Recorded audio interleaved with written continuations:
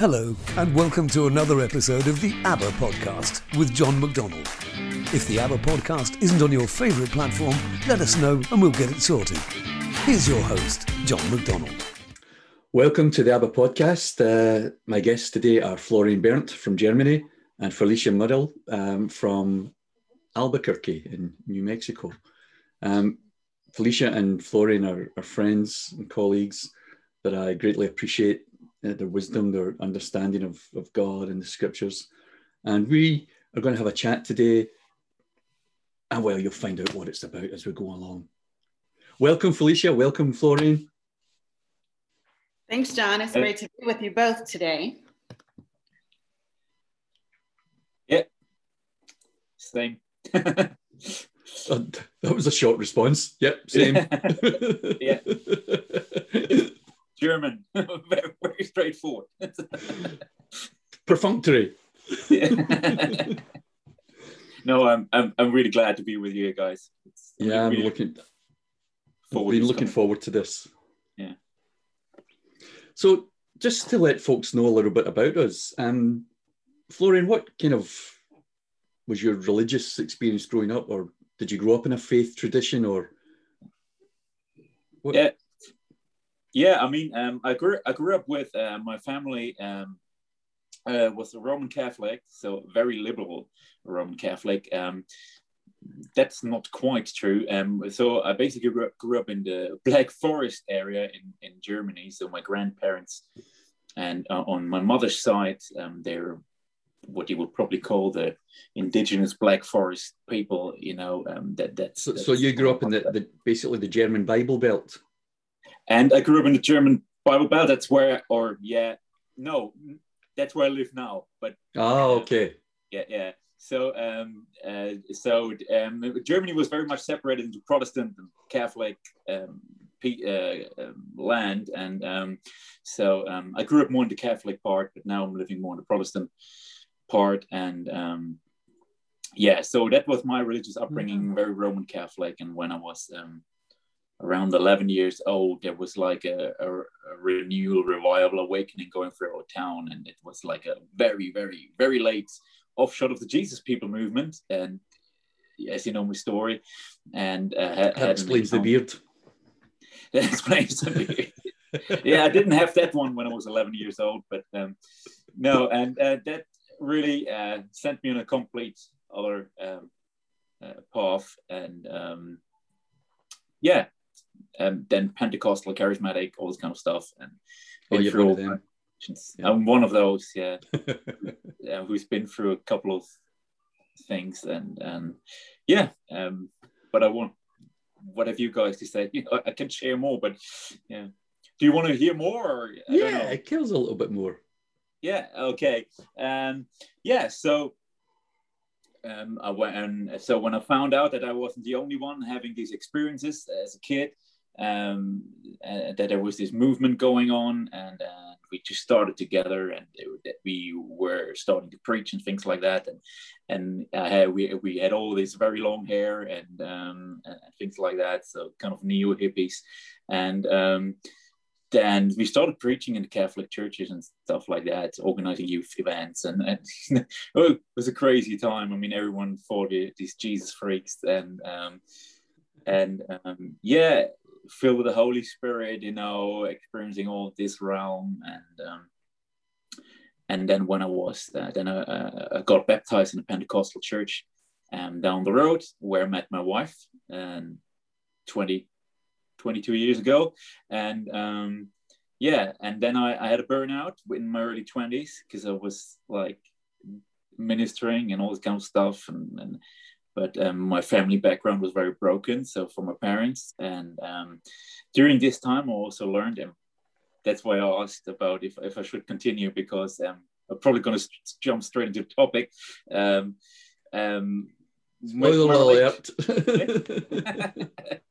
No, my relationship with my parents, especially with my dad, he was a very loving person, but he also was a very broken person. So he had these times when he had a lot of rage and stuff like that going on, and we experienced a lot of abuse and rage and anger, violence, and this kind of things. And also after my dad when those who know my testimony or story, when I was about the same time I encountered Jesus for the first time consciously, was when my dad, he suffered from depression, and he went to meet the therapist, and the therapist did an experiment where they started a group therapy, and everyone in the group split up with their spouse and married someone from the group.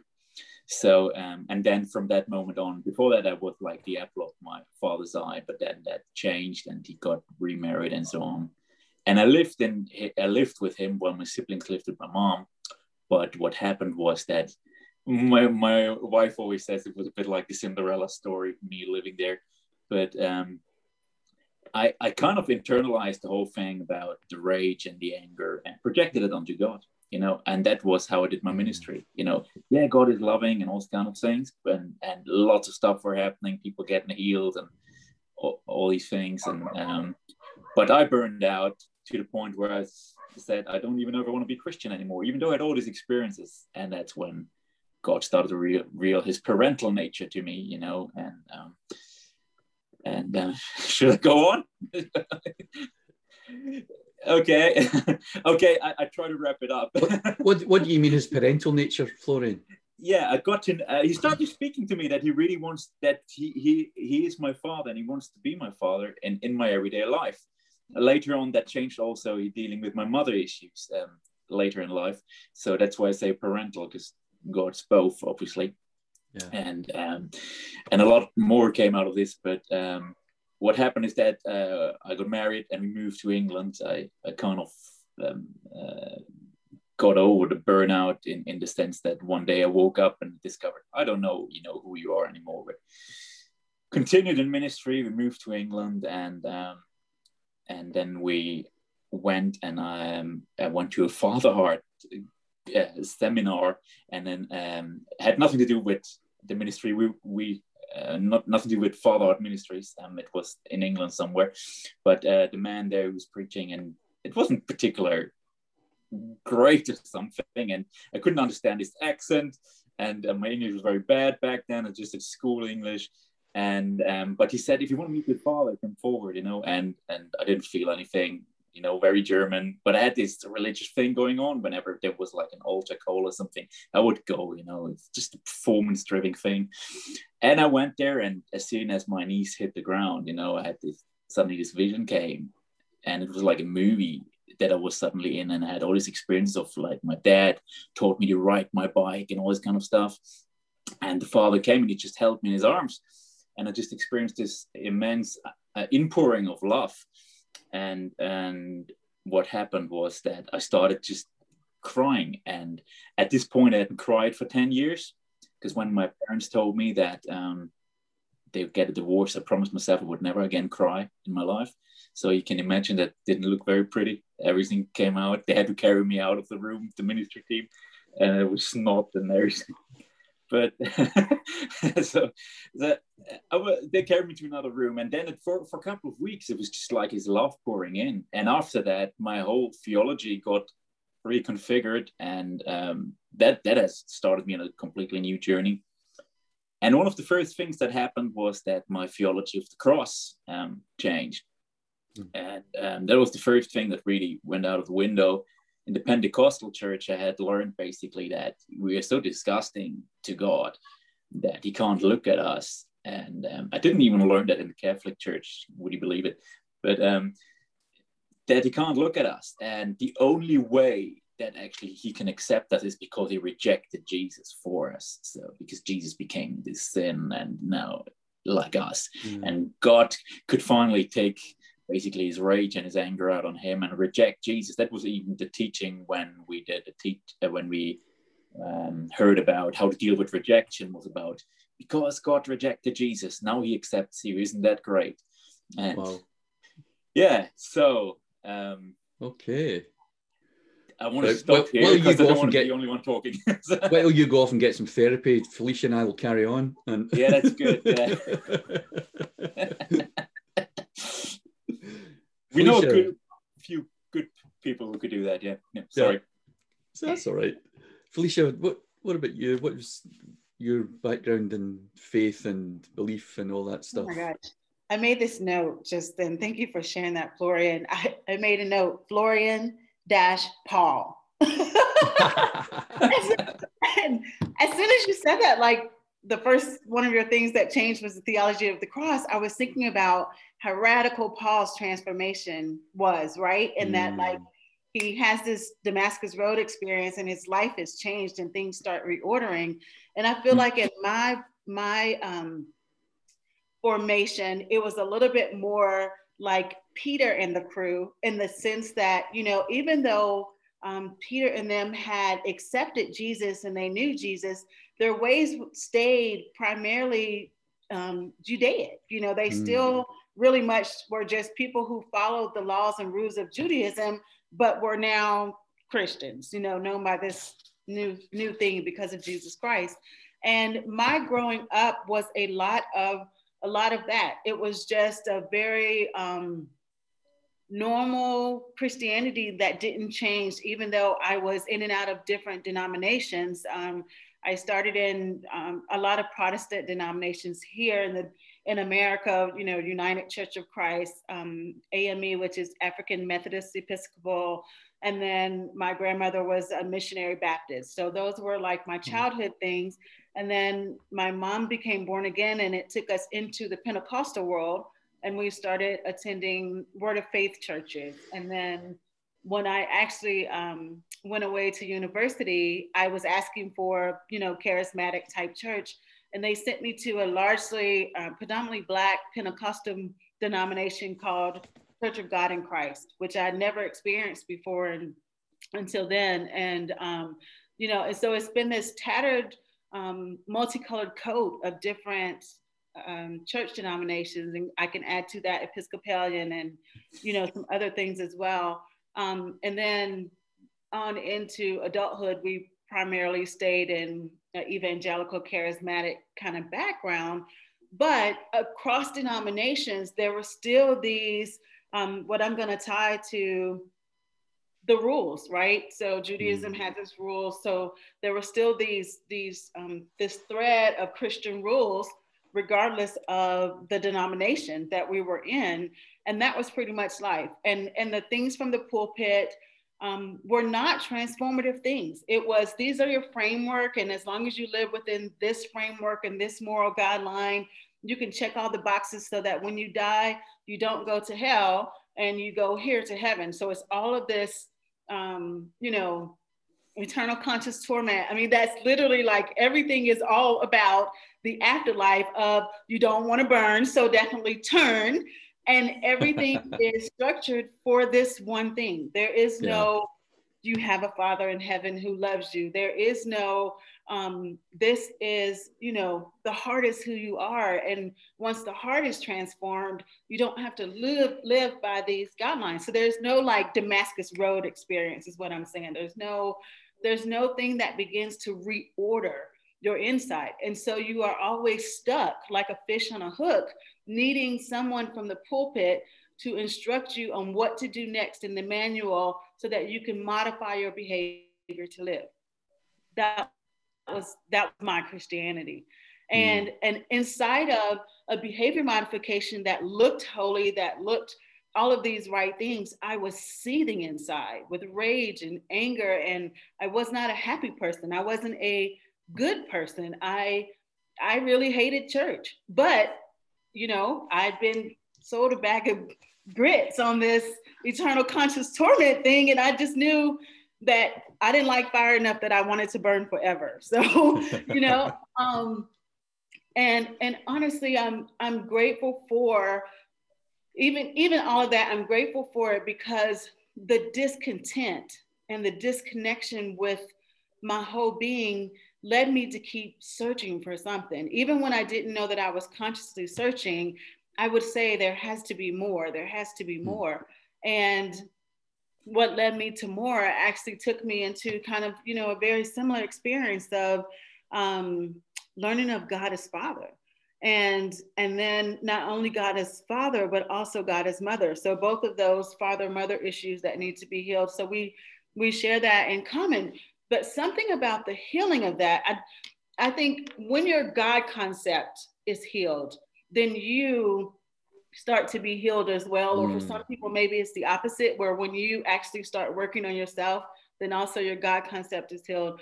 But inside of that, that's where the reordering came. Like all of a sudden I realized, oh, none of those other things were to lead to transformation. They were to keep me in a seat so that someone could continue to have a job, right?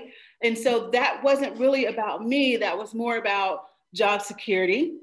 And so now that I'm at a place where, oh, okay, let's take off all of the pain, all of the muck, all of the gunk that I've been told about God that may not be true. And then let me really allow Spirit to tell me what's true about God. And it was in that I began to have that Pauline kind of Damascus experience. But up until that point, it had been very much just like, this is just a badge of what it is. And, you know, it's going to be that until forever. And thankfully it didn't stay that, but that was kind of the road. Cool. Wow. Well, like Florian, I grew up in the Roman Catholic Church. My parents were not religious. My mom was Protestant, my dad was Catholic. And the tradition was in those days that the kids were brought up in the dad's faith.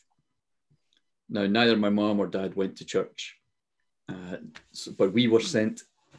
I was an altar boy, you know, all this thing. But when my dad died, it was suddenly, I realized how empty it all was. I had no personal experience of God or anything. And that the priests were scary. You would go to the confessional and you would dread if it was one of the older priests, because they wouldn't close the curtain. They would keep the curtain open so that they could see who was making their confession. So then you lied in the confessional about what your sins were. You know, you didn't talk about masturbation or anything like that, or lust. You said, I told a lie, Father, you know. Or there was one priest who I was horrified by. He would, you know, someone would be sitting with their baby and the baby would cry and he'd stop the service and say, take that baby out. It was like, so that partly helped to form my image of God. And then I was at Roman Catholic school, and I had a few beatings and, you know, at the hands of teachers. And I always remember once I went to a scout group, and one Sunday a month we should all go with the scout group to the Sunday mass. And one boy didn't go one week, and the scoutmaster said to him, why weren't you there? He said, well, my family had an event and I went to the Church of Scotland with them, which is the Presbyterian church. And he slapped him across the face. So this is my concept of religion and God. It's all fear-filled. It's all driven by the threat of violence, exclusion. And so it wasn't difficult for me to believe when I came into the evangelical church later, after a rather tumultuous teenage and early 20s life, you know, the classic sex, drugs and rock and roll kind of thing. And to hear that God is angry with us, he's opposed to us, he is wrathful towards us, angry, and we needed Jesus to take that wrath upon himself so that we wouldn't be suffering. You know, God visited that anger at us upon Jesus because Jesus took my place. You know, and it was so bad that when Jesus took my place, God couldn't even look at him on the cross. You know, we sing songs about it. You know, how deep the Father's love for us, how vast beyond all measure, that he should give his only son to make a wretch his treasure. How great the pain of searing loss, the Father turns his face away, as wounds which mar the chosen one bring many sons to glory. I had no problem singing that. Well, I did actually, because there was a tension in me, because I can understand that God doing that because that's the picture I've been given of him all my life. But something inside me was thinking, I thought God was better than that. I thought he was better than that. And I never had any answers until I began to meet God, as you guys did, began to understand that he's always been my parent. He's always been my mom and my dad. And so that set me wrestling with the whole concept. Well, if that's true, why was he angry with me? Why would he turn his face away from me? Why would he not let me approach him without Jesus, like without the Jesus disguise on? A great struggle. I've come the other side of that struggle now, but it was a massive struggle for me. On the one hand, I have this God who's saying, I'm your loving parent. I will both mother you and father you. And on the other hand, saying, I am a vengeful God and I will strike you down if you don't do what I tell you. I really struggle with that whole balancing act,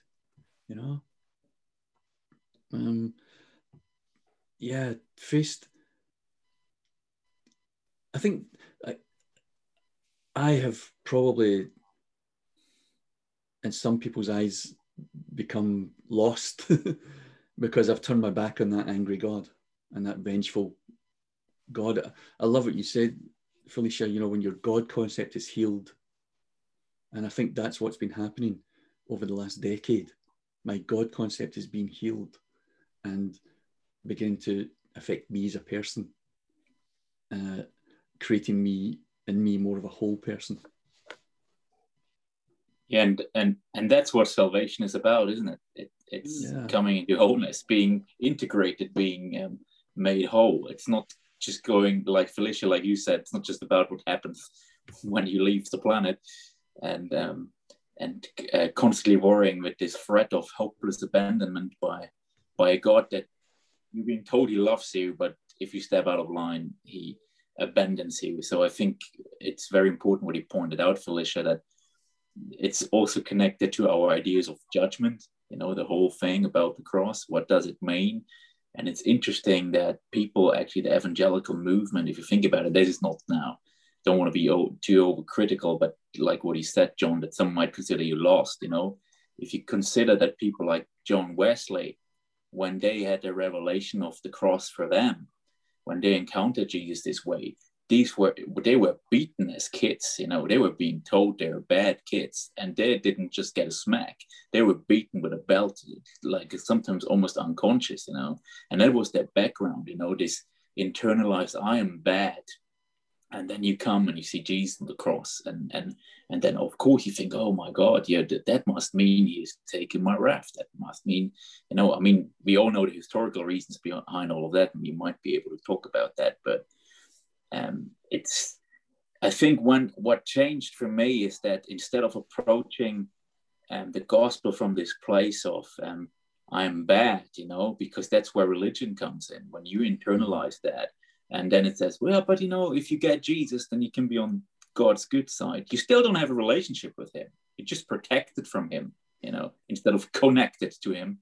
And but when I saw that the basic human condition, the problem is that we live like orphans in this world, and not that we are bad. That's when things changed for me. I think that's the core revelation. Yeah. It changed for me in terms of how I saw the cross. Yeah. Well, yeah, for me, the cross became, I still don't understand why the cross, if I'm truly honest. The only thing I know is that it wasn't God that put Jesus there. It was people that put Jesus there. And I don't mean by their sins, I mean by their actions there in Palestine in the first century.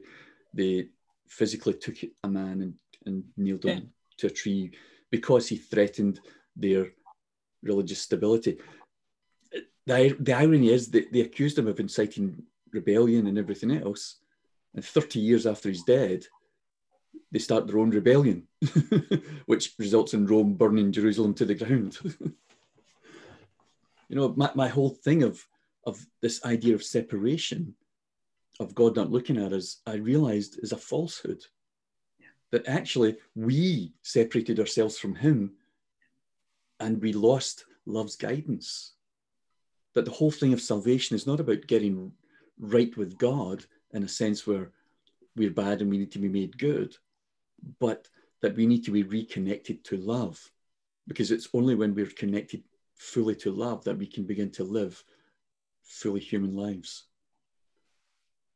And I think if we're honest, we have to look at how that lie of separation has really fueled all of these interpretations and ideas and theories about, God on the cross and all of those kinds of things, right? And so if we begin from the place of separation, then it's very easy to accept that, yes, God turned his back on Jesus.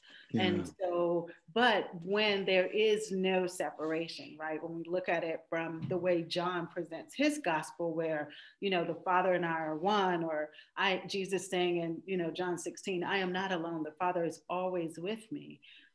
When you begin with that, then you can turn and look at human alienation.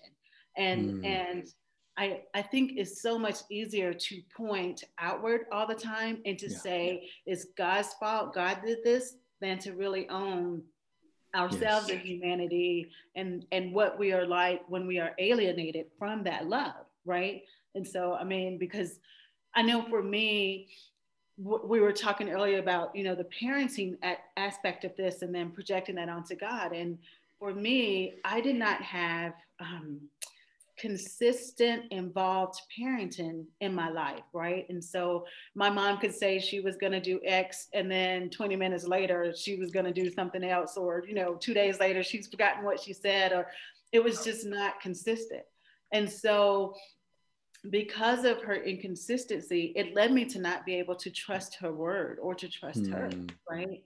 And, my dad had his own issues and was absent in a lot of ways. So it was easy for me to accept that, you have this God who would turn his back on Jesus because, well, I hadn't seen consistency or a measure of trust in parenting. So I could, project that same kind of belief that, oh, well, okay, of course, a parent would do that to their child because my parent does that to me. And so it eliminates the trust. But when you go deeper, like even Jesus on the cross, there's something that you have to look into the nature of God when he says, Father, into your hands I commit my spirit, right? And that is the ultimate act of surrender. It's the ultimate act of trust, to be able to commit ourselves to someone just with utter abandon. And so how if he believed that much about his dad that we would then say this same person would abandon him? I just think we have to really start looking at all the layers of how, which gets into a whole other thing with the whole us looking at it literally versus, looking at it through a Christological lens and all those kinds of things. But I think there's so many invitations to come into it to address, one, our own beliefs that we've been given about separation versus alienation, but then also trust, which is a huge, big issue here. And that, one of the things for me when I first began to explore this was I noticed that in the garden, it's the man who changes his pattern of behavior, not God. And God doesn't even call him out and say, you bad children, come out from hiding in the trees. He says, where are you? And it's the man who starts, well, I was naked and I was afraid. And again, God doesn't accuse him of anything. He says, who told you that? Did you eat the fruit? And so the man, with every answer the man gives, he's creating the alienation in his own mind. He is, I don't know if you've ever seen the Marx Brothers movie, where Groucho Marx is the president of this nation, and there's another president coming to visit him, and he starts to get anxious and worked up. I said, what if he's coming to start a war? What if and so he's so worked up and anxious that when he meets this other president, and the president puts his hand out to shake his hand, Groucho Marx whacks him because he got himself so worked up. And he's created this picture of an aggressor coming to try and steal from him. And I think that's what the man did. He built something up in his mind that, oh no, God is going to be so angry with me. He's going to smite me and I have to mitigate this. I know, I'll blame the woman. But then the woman kind of blames the serpent. And it's all this. And so I think that's where the alienation began, in our own minds. And actually, what we've inherited from Adam is not sin, but a lifestyle, a pattern of life separate from love's guidance. And that is why God is always saying, come back to me, return to me, because he knows that it's not sin that's destroying us, it's poor choices because we don't have the guidance of love around us and beside us. And the ultimate in love is God is love. So that was the kicking off point for me when I saw that the man alienated himself. God did not separate him. Even when he put him out of the garden, he gives a reason for it, doesn't it? He says, so that he won't live forever. With the horror of alienation and corruption and fear and everything else. Can you imagine living with it's bad enough living with it for the past 60 years for me. I don't want to live with it for another 60 or 60,000. And so God saves him from that by removing him from the tree of life. And we've saw that as punishment. And God unable to stand the man's presence. I think about God being light, and James talks about how God is light and there is no shadow or turning in him, right? And so when you go back to the first garden in Eden and the man in that relationship, and I have my flashlight on my iPhone because you can see like the light, right? And so if the light is always shining toward you, the only way that the light is not coming to you, either something has to block the light to stop it, or you turn your back on the light, And so we want to talk so much about God removing himself, but again, it's like what you're saying, we don't think about the alienation that Adam likely created that stopped the light from shining at him, and then all the things that played out in that. And again, it's easy to scapegoat, right? I mean, we're so easy to go, oh, it was Eve. Oh, Eve did this, but we don't think about, well, what was happening in Adam that led to this moment, yes. And the same thing with the cross, when I read Jesus on the cross and him saying, my God, why have you abandoned me? Why have you forsaken me? It's easy for us because of all the things that we've experienced when we block the light to assume that that's true. Yeah. But as we begin to heal our own selves and we deal with our own feelings and emotions, we come to a place where you realize feelings are feelings and they're not necessarily good or bad, wrong or right or true or false or whatever. They're not there to be judged. They're there to be felt, right? Yeah. And so we could say that Jesus felt something, but that doesn't mean it was true because he felt it. We all feel something and we let that feeling come up and then, it passes through or God heals it or however the language is that you use for that. But I think what we have done is we've gotten into our head to say, oh, him saying this means that this is true, instead of really dealing with what was going on internally with Jesus the man in this, excruciating position. So it's interesting you say that, because I've got a little note here of that scripture from Matthew. And it tells us that, was it from the 6th hour until the 9th hour, darkness came over all the land. And I was taught that's when God turned his face away.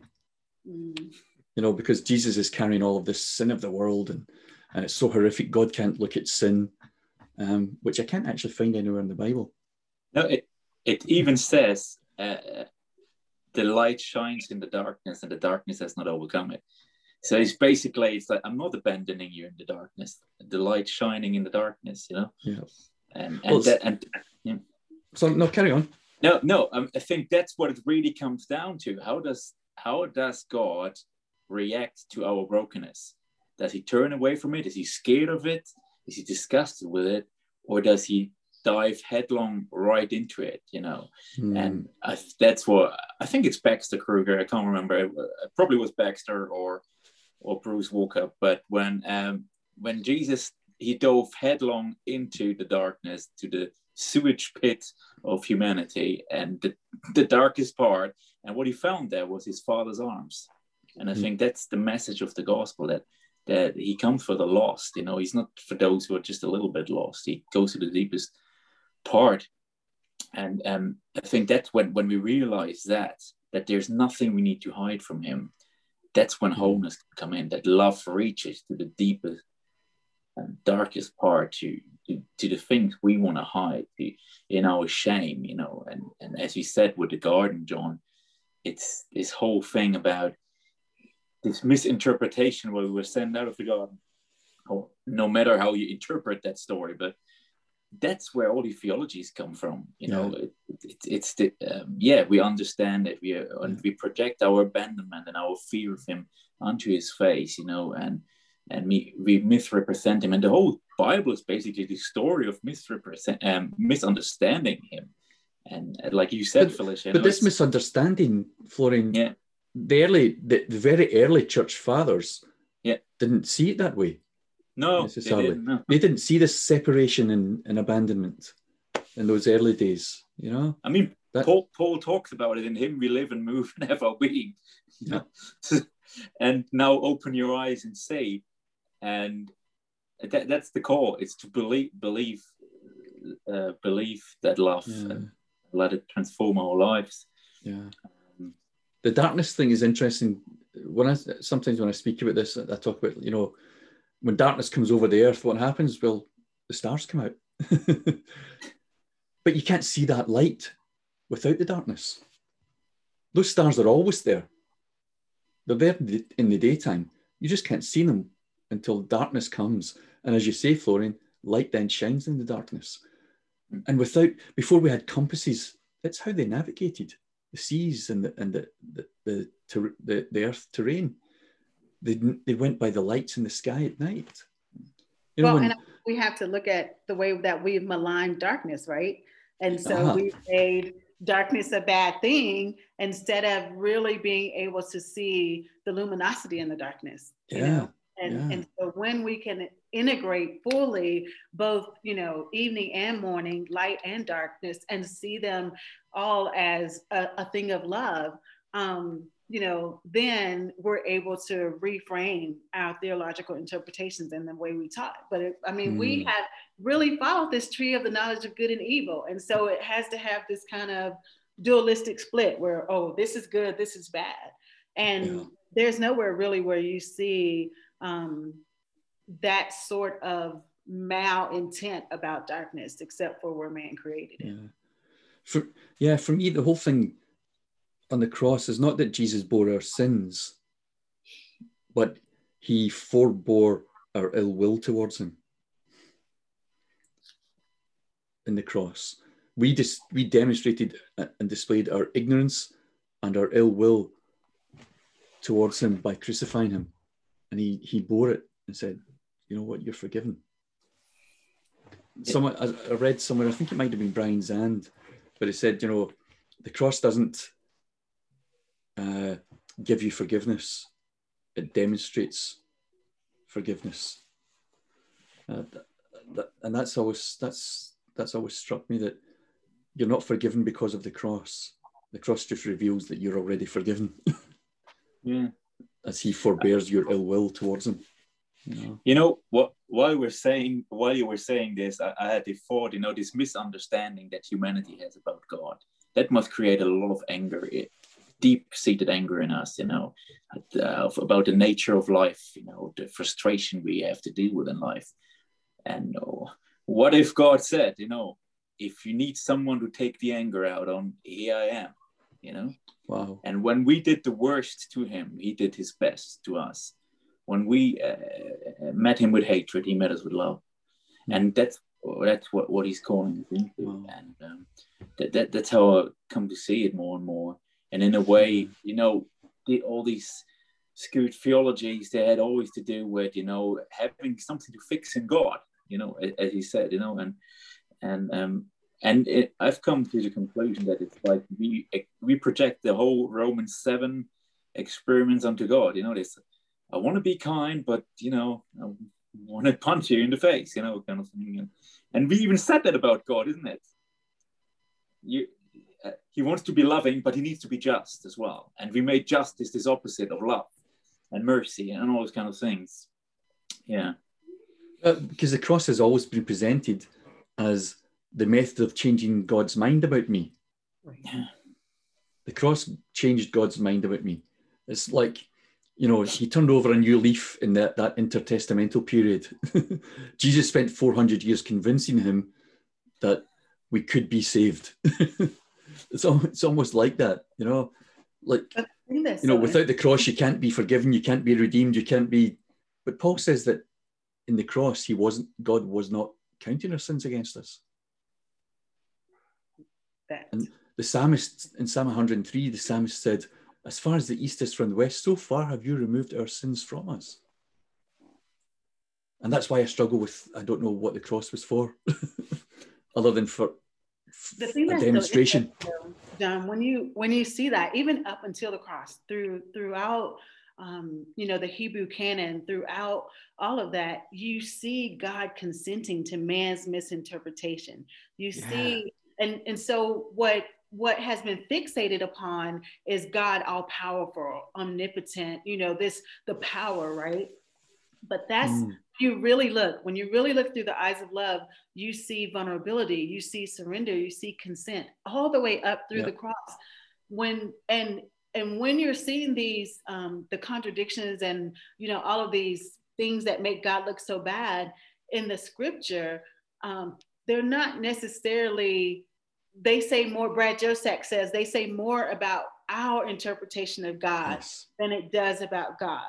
Right. Yes. And so in that, we see God consenting even to our misinterpretation of him, even to our not fully understanding, even all the way up to, you know, this experience on the cross, which for a lot of Christians has been kind of reasoned through penal substitutionary atonement theory, right? People have always left off the theory. And so never telling us that there are other theories out there of why this happened. And PSA is just one of those theories. It's not the absolute truth of really what happened, but you do see consent. You do see consent all the way through. You see God, you know, in Jesus consenting all the way through to us without feeling the need to correct it, to make it right, trusting that love would reveal love's kind in the moment when we are ready to receive that revelation. And that has been the truth, whether it was the person on the other cross beside him, who Jesus turns to and said, today you'll be with me in paradise, you know, to Nicodemus coming by night and seeing the revelation of love in there or whatever. But there has always been a point in a journey where love reveals itself to us, and all the while consenting to all the hell that we create while we're wrong, you know. And that is forgiveness, that is loving kindness, that's mercy, that is grace. I mean, it's all of those things that God is, that we say love is in action. It's interesting because as I look back in my spiritual journey, I can see moments where love was revealing itself. I could not perceive love because I didn't know what love was in the world, never mind in the spirit. And so I continually misunderstood and misinterpreted and completely missed the point of love's revealing. I'm beginning to understand it. And I don't say I understand it. I'm beginning to understand it now much more, but I missed it for more than 20 years. In fact, more than that, even before I came into any faith journey, I look back and say, oh, that was love revealing itself. That was love being revealed. And I totally missed it. I just wonder, it's almost like we are still rooted in ancient primitive religion. You know, the crops have failed. Well, there must be a deity that's angry with us.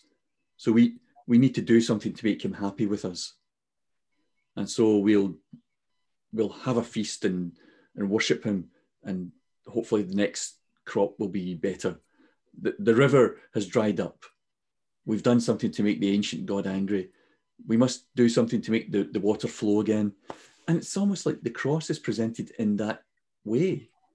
You know, we think ourselves so sophisticated and we have all of these theologies and doctrines, but actually we are still practicing ancient primitive religion. It's Richard. still indigenous, yes. Mm-hmm. You know, Yeah. From the Celts, from the tribes in Borneo, from the headhunters, from the Picts and the Vikings, we're just following in their footsteps. And even our so-called Western civilization, you know, when Constantinianism hijacked the gospel, you know, it's still the same stuff, you know. It was based on the same ideas, and that's where all the suppression of indigenous people, all the stuff we are dealing with right now comes from. It's because Jesus' message was so powerful. All that these powers could do is try and hijack it, you know. I think that's what I've come to the conclusion, you know. And well, when you look at all of the church councils, especially from Constantine onwards, they're all presided over by Roman emperors. It's Roman emperors who are deciding the church's theology. And the bishops go along with it because they want to keep the patronage of Rome, which is the power at the time. They want the church to have the patronage of the power. And so they bend ever so slightly. But, you know, if you bend just a degree or two, you're going to miss something, what you were aiming at. And so all of these Roman emperors, you know, Justinian is the one who had Origen declared a heretic because he believed in universal salvation. The council didn't declare him a heretic. Justinian insisted that the documents be appended declaring Origen a heretic. And so there's, you know, where universal salvation stopped being discussed in the church. And if you look at history, that's another topic.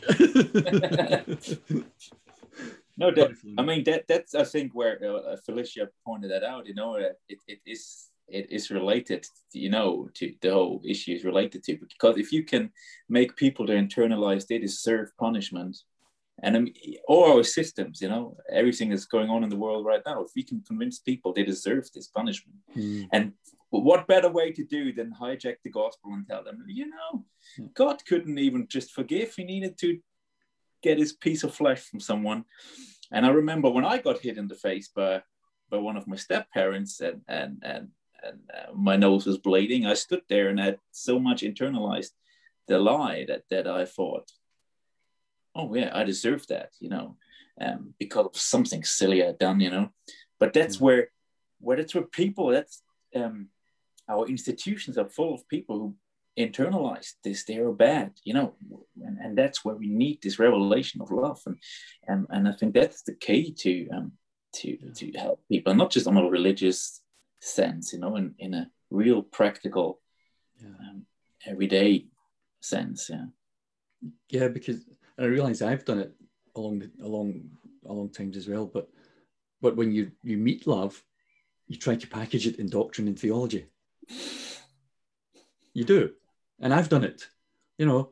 I'm in the place where I'm trying to unpackage all of that I've wrapped it up in. But essentially, that's what we want to do with it, isn't it? Because he's our God. He's the Christian God. And so we need to package it with Christian wrapping, which is doctrine, theology, practice, you know, prayer, whatever. You remember I'm German, so it needs to be put in the user manual, you know.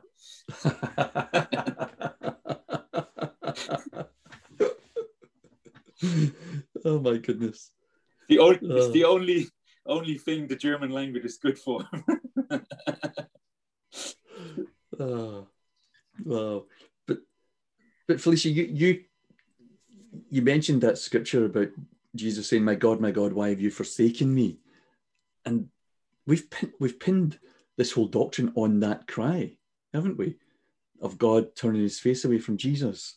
I mean, it's backed up by all of that stuff we've spoken about, the fear, the alienation, the misinterpretation. But then we come to this and we latch onto this and say, ha, you see, Jesus agrees with us.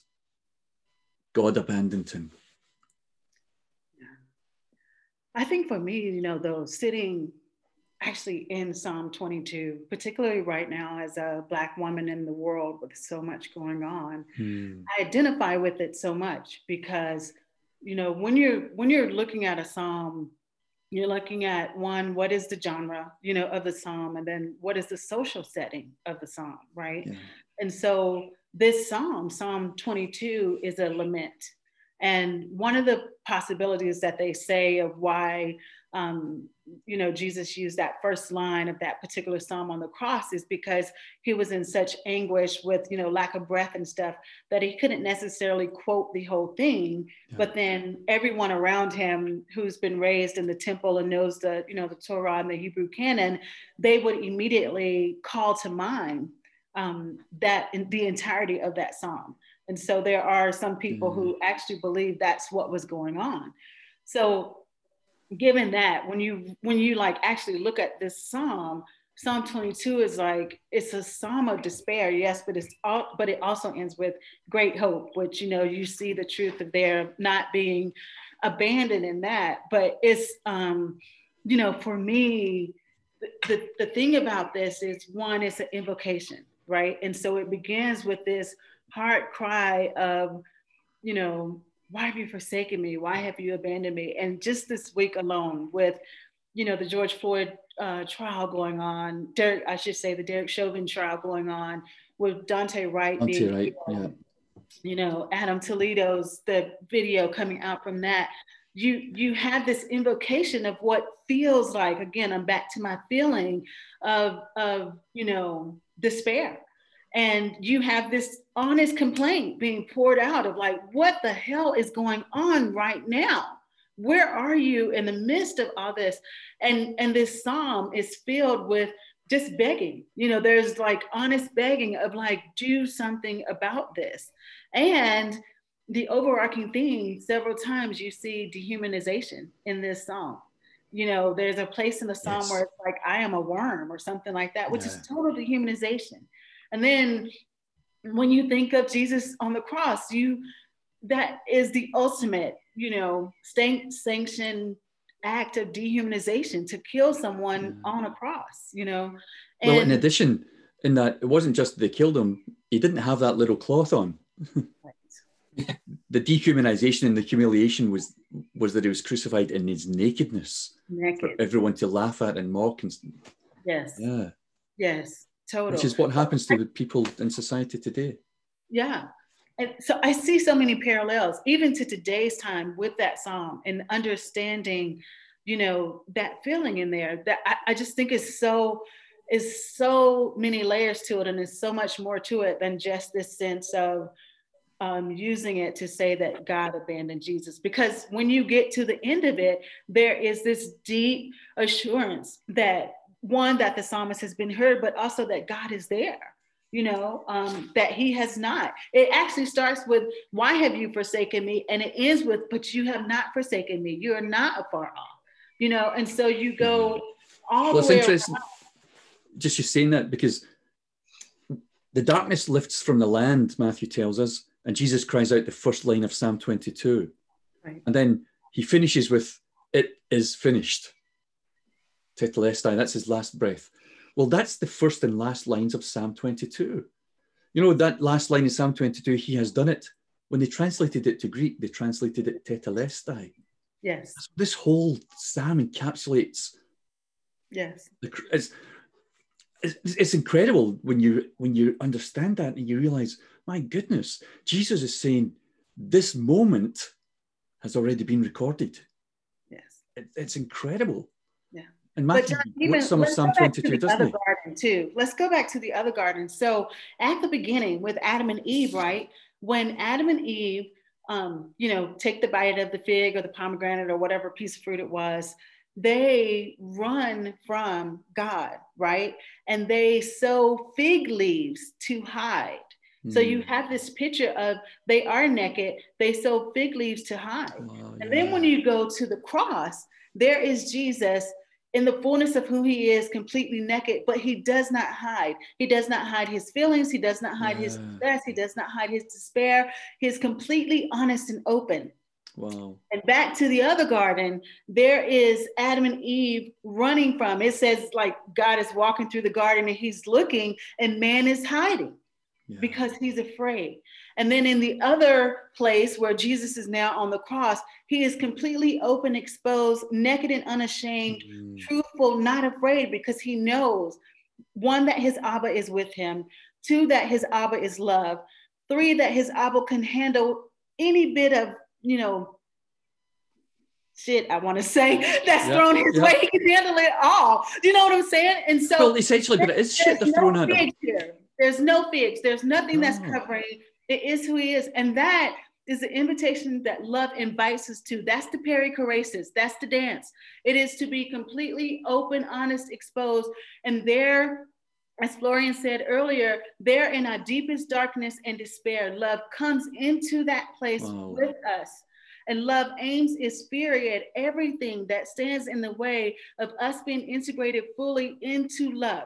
Everything that is keeping us alienated, love shines the light on and says, you're free here to reveal your fullest self so that you can see that you and I are one. We've never been apart, and you can be completely whole, and the truth of your being can shine here. This is where you can live and move and have your being. And that was the difference between the two places.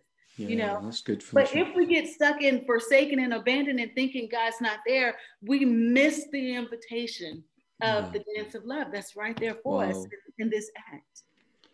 And where did we get this idea that God can't look at sin or sinners anyway? Because it's not there in the Bible. In fact, the Bible states the opposite. In the Psalms and in Proverbs, that the eyes of the Lord are keeping watch on the wicked and the good. So where do we get this? Some people have interpreted holy as set apart, meaning that God is so set apart, and because sin is not something that's holy, then his set apartness, he can't look at it, and so that was where that kind of got twisted and all screwed up along the way. But I see it the other way. I see it the fact that sin can't touch God, in a sense that it cannot affect him. If God is self-sufficient within himself, he cannot be affected by anything outside of himself, if self-sufficiency is true of him. I think we have to go back too and look at what the real meaning of sin is, which is harmatia, which means to miss the mark. And so really when you're looking at this word, all we're saying is that us and our humanity is missing the mark of the truth of our being, and there inside of missing the mark, there's always an invitation of realignment, which is what justice is, right? Justice is just right alignment. It's right alignment. And so there's always this invitation, but we've created this idea that sin is, again, it's bad, it's dark, it's all these things, instead of what it really is to say, you are out of alignment with the truth of your being. And there inside of love is an invitation for you to come back into alignment, to come back into alignment with love. So if that's true, then God is there in the darkness over Calvary. That's the incarnation. That's the gospel story. He came to us. Otherwise, there's no gospel. If we leave that out, is it? For me, I have to believe that Jesus is crying out, my God, not necessarily because he doesn't believe that God is there. It's not that he's on the cross saying, God has done a runner. He's got his Nikes on and got as far away as he can. But that he's pointing us to Psalm 22, as you rightly said, Felicia. But is he also expressing something of the human condition? He's blaming God, isn't he? God, why are you so far from me? I think, God, where are you? Why didn't you come through for me? Why didn't you answer my prayers? Why didn't you do what I wanted? What I think what is happening there too is that he also speaks about that this idea of God, that Jesus in his culture had the warrior God that comes with power and violence. That God did abandon him, but in it he met his Abba.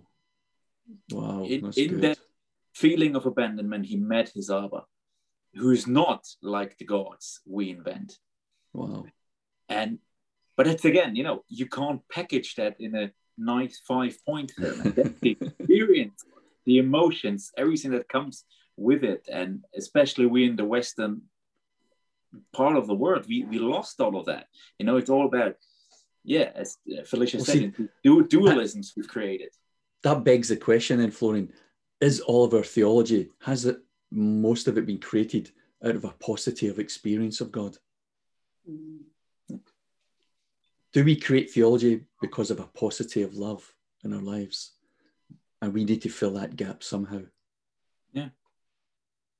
I actually still see that. I think that a lot. There are times when I participate in things and I walk away with a both and. One, I really honor people's study and their intellect and that. But then I also see where really what people are after is an encounter and an absolute experience of God loving them that has to happen outside of a cerebral context. And so we build this with a lot of theology and a lot of things about God because we haven't experienced God loving us. And I just know that for myself. I know there is a complete difference in even writing about God's love or preaching about God's love and the experience of God loving me. When I experience the love of God for myself, everything in my life changed. It changed. There's nothing that was untouched in my life. After that experience. And I know so much of that is people on a quest for that, that ultimately is what they're after. Yeah. And I think you're right, Felicia. I think we're all on that, regardless of where we are, believer, non-believer, pagan, heathen, whatever terms we want to use. The fact is that we're all looking for that encounter of love. I think a lot of Christians mocked U2 when they released that song, I Still Haven't Found What I'm Looking For. But when I heard that song, I thought, he gets it. He gets it. Because I don't care what people say, they are spiritual people. Bono, Larry, Edge, they're spiritual people. They've been involved in charismatic church and everything else, just like the rest of us have. But I thought, he gets it. I've held the hand of the devil. I've spoken in tongues of angels. But I still haven't found what I'm looking for. And when we haven't found what we're looking for, we try to create something. We try to create a structure for ourselves, don't we? I've done it. We've all done it. And I think a lot of times theology is just a structure we create to replace love, the presence, if you like. And I go back to, I can't recall where it is in the scripture, but where Jesus says, this is eternal life, that you may know him and the one he sent. This is eternal life. This is eternal life, that you may know, and that's a real intimate, passionate kind of, like we would think having intercourse with a partner kind of knowing. It's a deep kind of knowing. That is, it's not in our head knowing. And so the only way that you experience such an ecstatic thing is to experience it, right? So you're not like sitting with your wife talking about having sex. No, you actually engage in the act, and so I think somewhere along the line, we have lost that. I call it the circle dance, but we have lost that knowing, and we've missed it and settled for something far less. And I hope that we get back to it. So here's the thing then, if it's a lie, if God looks at sin and sinners, and why else would Jesus be crying out this? What is it in Psalm 22 that he wants to point us towards? I mean, look, I don't think anyone would disagree that Psalm 22 is a messianic psalm. Matthew even quotes parts of it, doesn't he, about mocking him and spitting on him and calling him names and stuff. But if God can look at sinners and sin, if he didn't turn his face away from Jesus, what is Jesus trying to point us towards when he cries out and says, listen, you need to read this again with different eyes? I think for me, I'm looking at this solely as, again, a Black woman in the United States, and I see lament, and a lot of times Psalms, when they had lament, they were what's called an impregnatory psalm, which means they had a spoken curse actually in them. But this particular lament does not. It's one of the few laments in the Psalms, when you like studying the Psalms, that does not have a curse. But I also think that Jesus shows us a way forward. And that way forward is truth telling. And truth telling is what transforms us. That is the journey to healing, is being truthful. And you can't heal what's not revealed. And I think in his lament, he was leading us to hope. But so often when we're experiencing hellacious moments, we try to gloss it over, or we want to deny it, or act what we consider faith-filled or whatever, and we miss the honesty. And I do think inside of what he was saying, he was being honest about his feelings, but it was also a model for us that we can see later. And that lament is a way that leads to hope. It leads to transformation. But you can't get to, remember, there's a scripture even that says, like, Jesus endured the cross for the joy that was set before him. But you can't get to joy without the cross. And so Jesus' act on the cross and him saying that psalm was lament. I mean, and we don't know how to grieve. We in the church don't. We have been taught everything but suffering and grief.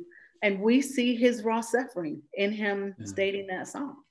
It's interesting. I just finished recording a podcast with David Tenson, the poet. And David and I spoke about this, about the lack of lament.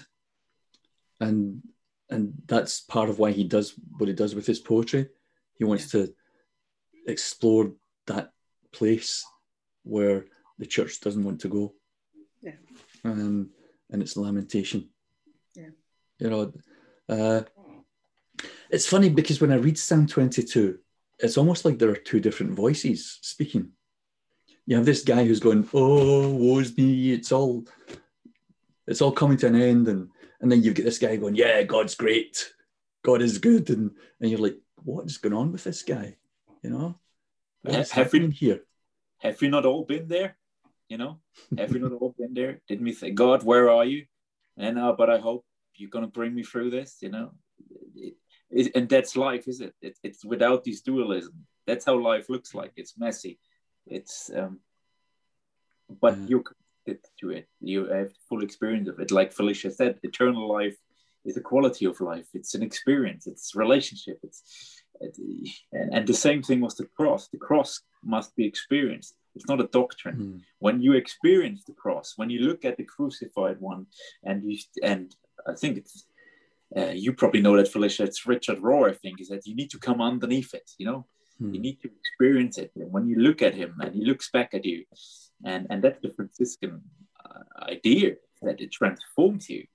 The trust that he has in his Abba being there in the midst of suffering and feeling abandoned, that's what empowers us to say, we take up our cross. Even when we feel abandoned, we have this assurance he's there. And then we can speak truth to power, and we can walk through suffering. And it's so sad that we created these doctrines out of it that robs us of all these experiences that he wants to bring us into, and how he heals the world through self-giving, radically forgiving, co-suffering love, and to quote Brad Jersey, and it's not through some mechanism that we came up with. And John, I'm reminded, you were saying Psalms 22, like it starts with this one voice and it ends with another. It almost feels like it's two people. Yeah. And when you said that, I was reminded of, there's a Black female theologian right now that's catching a lot of heat in the media. Her name is Dr. Shaniqua Walker Barnes. And I've been reading about that, yeah. She wrote a prayer for a book that Sarah Bessie edited. It's a compilation of a lot of different people. And what she's catching heat for is her psalm is actually structured kind of like Psalm 22, and that it starts with something that seems very crude. I think it starts with like, "I hate white women," or something like that, right? And she finishes the psalm, but the psalm finishes almost in a different voice of a hope and a belief of a better future, a reimagined future of people coming together. And but she was telling how this song was birthed from an experience of a colleague using the N word, but with the ER, not like you would hear it in rap, and saying it in her presence as if it wasn't anything, and just the despair that it brought to her, that things would never be different, that things would never change, that it would always be this kind of bleak, dark thing. And she pours out her heart in this song. And in the pouring out of all of the pain and the distress and feeling dehumanized and not seen, when she empties herself and gets to the bottom, there at the bottom of her lament and her grief was hope. And the poem ends, her prayer ends with hope. And but of course, people are screenshotting only the first part. Yeah. Which is the same thing that's kind of happened with Psalms 22 and Jesus on the cross. It's like taking it out of context. Screenshotting the first part of that psalm. They're not getting down when he gets, to the bottom once it's emptied, and there in the bottom is the hope. There he is going, you have not abandoned me. You're here with me. And we missed that part. We missed that part. And we formed this whole opinion and this whole thing around only the first part of that screenshot. So. Well, yeah. Psalm 22 has been misunderstood, and so is that lady. She's been misunderstood because dare I say it suits some people's purpose to misunderstand and to create misunderstanding, as it has in the religious world with this psalm. And isn't it strange that people look and find offense in love? They would rather have the anger. They would rather have the wrath. They would rather have the punishment, the vengeance. They prefer that to love. And Jesus is just, is pointing us to the wrath and vengeance in this psalm, but it's not the wrath and vengeance of God. It's the wrath and vengeance of men. Men are doing this to him. God doesn't crucify his son. Yeah, anywhere in scripture where you read, it's always put at the feet of people. It's always like, you killed him, you killed him, you killed him. Yeah. It never says God killed him. It always says God raised him. Yeah. But yet we teach that God put Jesus on the cross, don't we? It's very interesting. But it's like, because you've got saying this is what men are doing. They're like strong bulls. They're like dogs tearing me to pieces. They're gambling for my clothes. They pierce my hands and my feet. But they have forgotten who you are. I mean, that's verse 3, isn't it? Verse 3, 4, and 5, I think, in Psalm 22. But they have forgotten who you are, the Holy One of Israel, who redeems and rescues his people. Yeah. There's this voice, it's like you say, Felicia, there's this consistent and constant voice of hope through it all. And what I found astonishing when I read this psalm properly, really, was that he is describing all of this horror, an inevitable death. I mean, there's no doubt, there's no question his death is inevitable. But he says, I will praise you in the congregation of the saints. All you people praise him. And I struggled with that for so long. Like, why? How can he say that? Because regardless of whether it's David or Asaph or whoever wrote the psalm, they think they're facing certain death because of what's happened to them. David's thinking, I'm being hunted down by Saul. He's going to kill me. That's my end. It's almost like a Shakespearean tragedy where no matter what the hero does, he dies in the end. Like Othello or something. But yet, there's this voice saying the contrary. It's like, I'm going to live and I'm going to praise your name and I'm going to lift you up in the congregation and they should all praise you too. It's astonishing. And that's at the end of the psalm. He even says, those who sleep in the dust, basically the dead, will remember you, and all the nations of the earth will return to you. So he's basically saying, Also, all the victims of violence, those who sleep in the dust, the dead, they will know that you have not abandoned them in their suffering, and you will actually raise them back to life. And that's what's going to happen to me. That's the beautiful thing about the whole psalm. It's not just speaking about his suffering. He's speaking this, what I'm experiencing with every victim of injustice, with all the victims of oppression, and they all will return to you, and they all will remember you. Wow. Yeah, we all go through darkness, don't we? And pain and horror. But I think the thing that suddenly was revelatory for me in all of this was reading verse 24. I can see your faces, you know exactly what verse 24 says. He has not abandoned me, nor hidden his face. He has heard my cry for help. Wow. When I read that, it blew this whole thing out of the water for me. That was one of the things that really began my whole journey. In fact, Florian, you and I were declared heretics at a church in Germany for preaching this, weren't we? And we're told we would never be invited back. Still are, yeah. Yeah, I thought, I've made it as an itinerant preacher. I've been banned from a church. But that is offensive to people. God did not punish his son or turn his face from him, but heard his cry for help.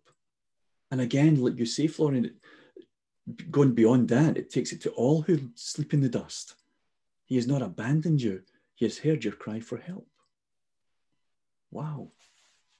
It reminds me too, and I think you mentioned the scripture earlier, but in 2 Corinthians where it says, God was in Christ reconciling the world to himself. And I remember for me coming into this was really through reading The Shack, Paul Young's book, The Shack, where he has, God, Papa, having the same nail-scarred hands that Jesus has.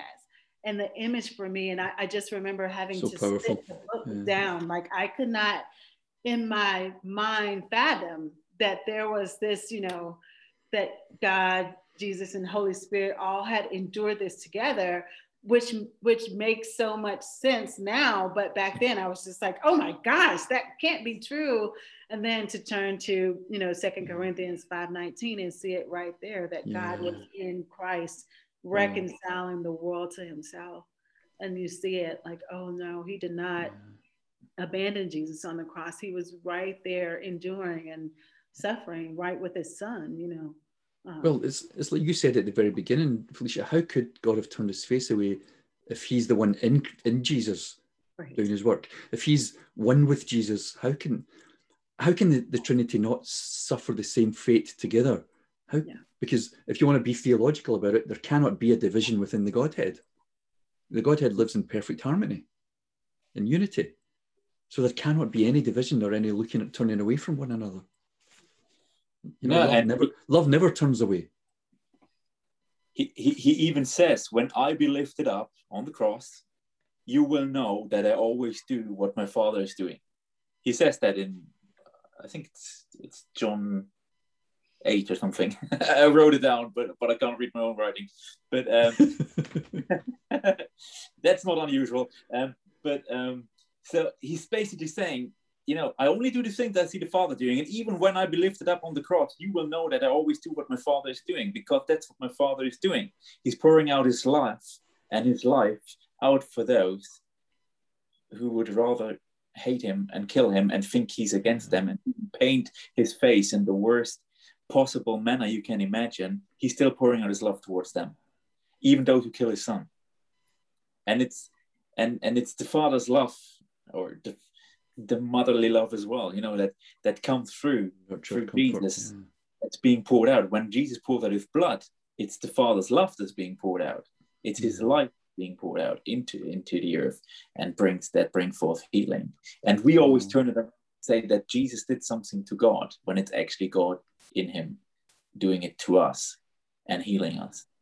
Well, isn't it interesting that we look for the God of fury and vengeance to pour out upon the earth, and yet it's actually us who pour out our fury and vengeance on him.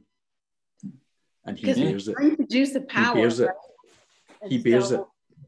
Fury and vision seems like strength, and so we want a God that's strong, you know, and so that's why in our mind we can accept such lies, because we bought into the lie that power is, you know, this is the first thing that when you start really preaching and teaching about love, everyone's, you know, pushback is, oh, well, I don't want to be a doormat, or I don't want to be nimby-pimby or weak or whatever. And there's this perception that love is weak. And I'm like, love is the most furious thing. Love is fierce. It is, you know, strength incarnate. I mean, but that is not from Constantinople on, that's not, or Constantine on, that's not what we've been taught. We've been taught power, we've been taught fury, vengeance, we've been taught war. And so, and those are the projections that we then put onto God that we feel most comfortable with. Well, you see that, don't you? The cross is a perfect example of it, Felicia, of love in the face of violence. Takes everything that violence can throw at it and rises again. They couldn't kill love. They killed the flesh, but they couldn't kill love. And love returns again and again. Like you say, there's always an offer of love there. Wherever we are in life, wherever we are in our spiritual walk or journey of life, there are always opportunities to encounter love. No matter how much we ignore it, no matter how much we push it away, we can't squash love. We can't kill it. It's why I will never preach anything else but love. I just don't know what else. I know it frustrates a lot of people because they don't understand it. Or, you know, it's like you said, they have all these different ideas of what love is. But when you experience love loving you, and that really sanctifies and cleanses your perception and your ideas, and you experience it, you understand it. And everything that you do then is informed by love. It just is, you know, it becomes really a part of who you are, really all of who you are. It transforms you. It is the resurrection, you know, or at least for me, it has been. Yes. Yeah. That's what revolutionized my life. Yeah. Yeah, it is. Yeah. I mean, that's what Jesus did. That's what he came to, you know. I came to reveal your name, your true nature, who you really are, you know. And no one knows the Father but the Son, and whoever you choose to reveal him. And for me, even his story in Luke 15, I see it now as him trying to correct the whole misreading of Genesis, you know, in the garden story. He's saying, no, that's how God really is. He didn't abandon Adam and Eve, you know, and I think they understood that. That's where they were angry with him. Yeah. And so that's what it's all about. It's all about love in the end. Yeah. But, and I don't mean that those of us who preach love are little Jesuses, but we face the same thing in modern Christianity, where when we bring love, it challenges people's concept of God, of religion, of everything they've built their lives upon. And it is a threat. And it's a threat that has to be extinguished. And so you're declared heretics. Or it's the same with Black Lives Matter. It's the same with women's rights. These are threats to established systems, and they must be squashed. And so they're slandered, they're ostracized. There are media campaigns against them. There are, you know, all kinds of things, writings against them. You know, I mean, I read some of the things that some of the women, you know, like Amy Bird and people like that, Sarah Bessie, the things that they get said about them, they're all lies, because they're challenging a system that's set up to benefit certain groups of people. And it's exactly what Jesus faced. He challenged a system that was set up to benefit the religious people. And they killed him in order to maintain their power base. And for no other reason. They dressed it up in religious language. you know, the nation that must be saved. We sacrificed one man, but actually it was their power base that they were preserving. And I think it's still the same today, where love is preached. And there are many people preaching love, but it's a threat to established power bases and control. And so some of us face the fury of that. And we're ostracized and pushed aside and miscalled and misunderstood. But love sustains us in it. That's the irony of it. And love is what actually sustains us through it. That's where this psalm is so powerful. Yeah. When we feel abandoned and everyone abandoned us because we stood up for love, we know that he hears us and we remember him. Yeah. Wow. We remember love. Yeah. Wow. Thank you, guys. Thank you, Felicia. Thank you, Florian. It's great to have your thoughts, and you put some things in a much better way than I would have got it across on my own. So I'm very happy about that. And it's always a pleasure just to catch up with you folks. So I will leave you and love you. Bye-bye.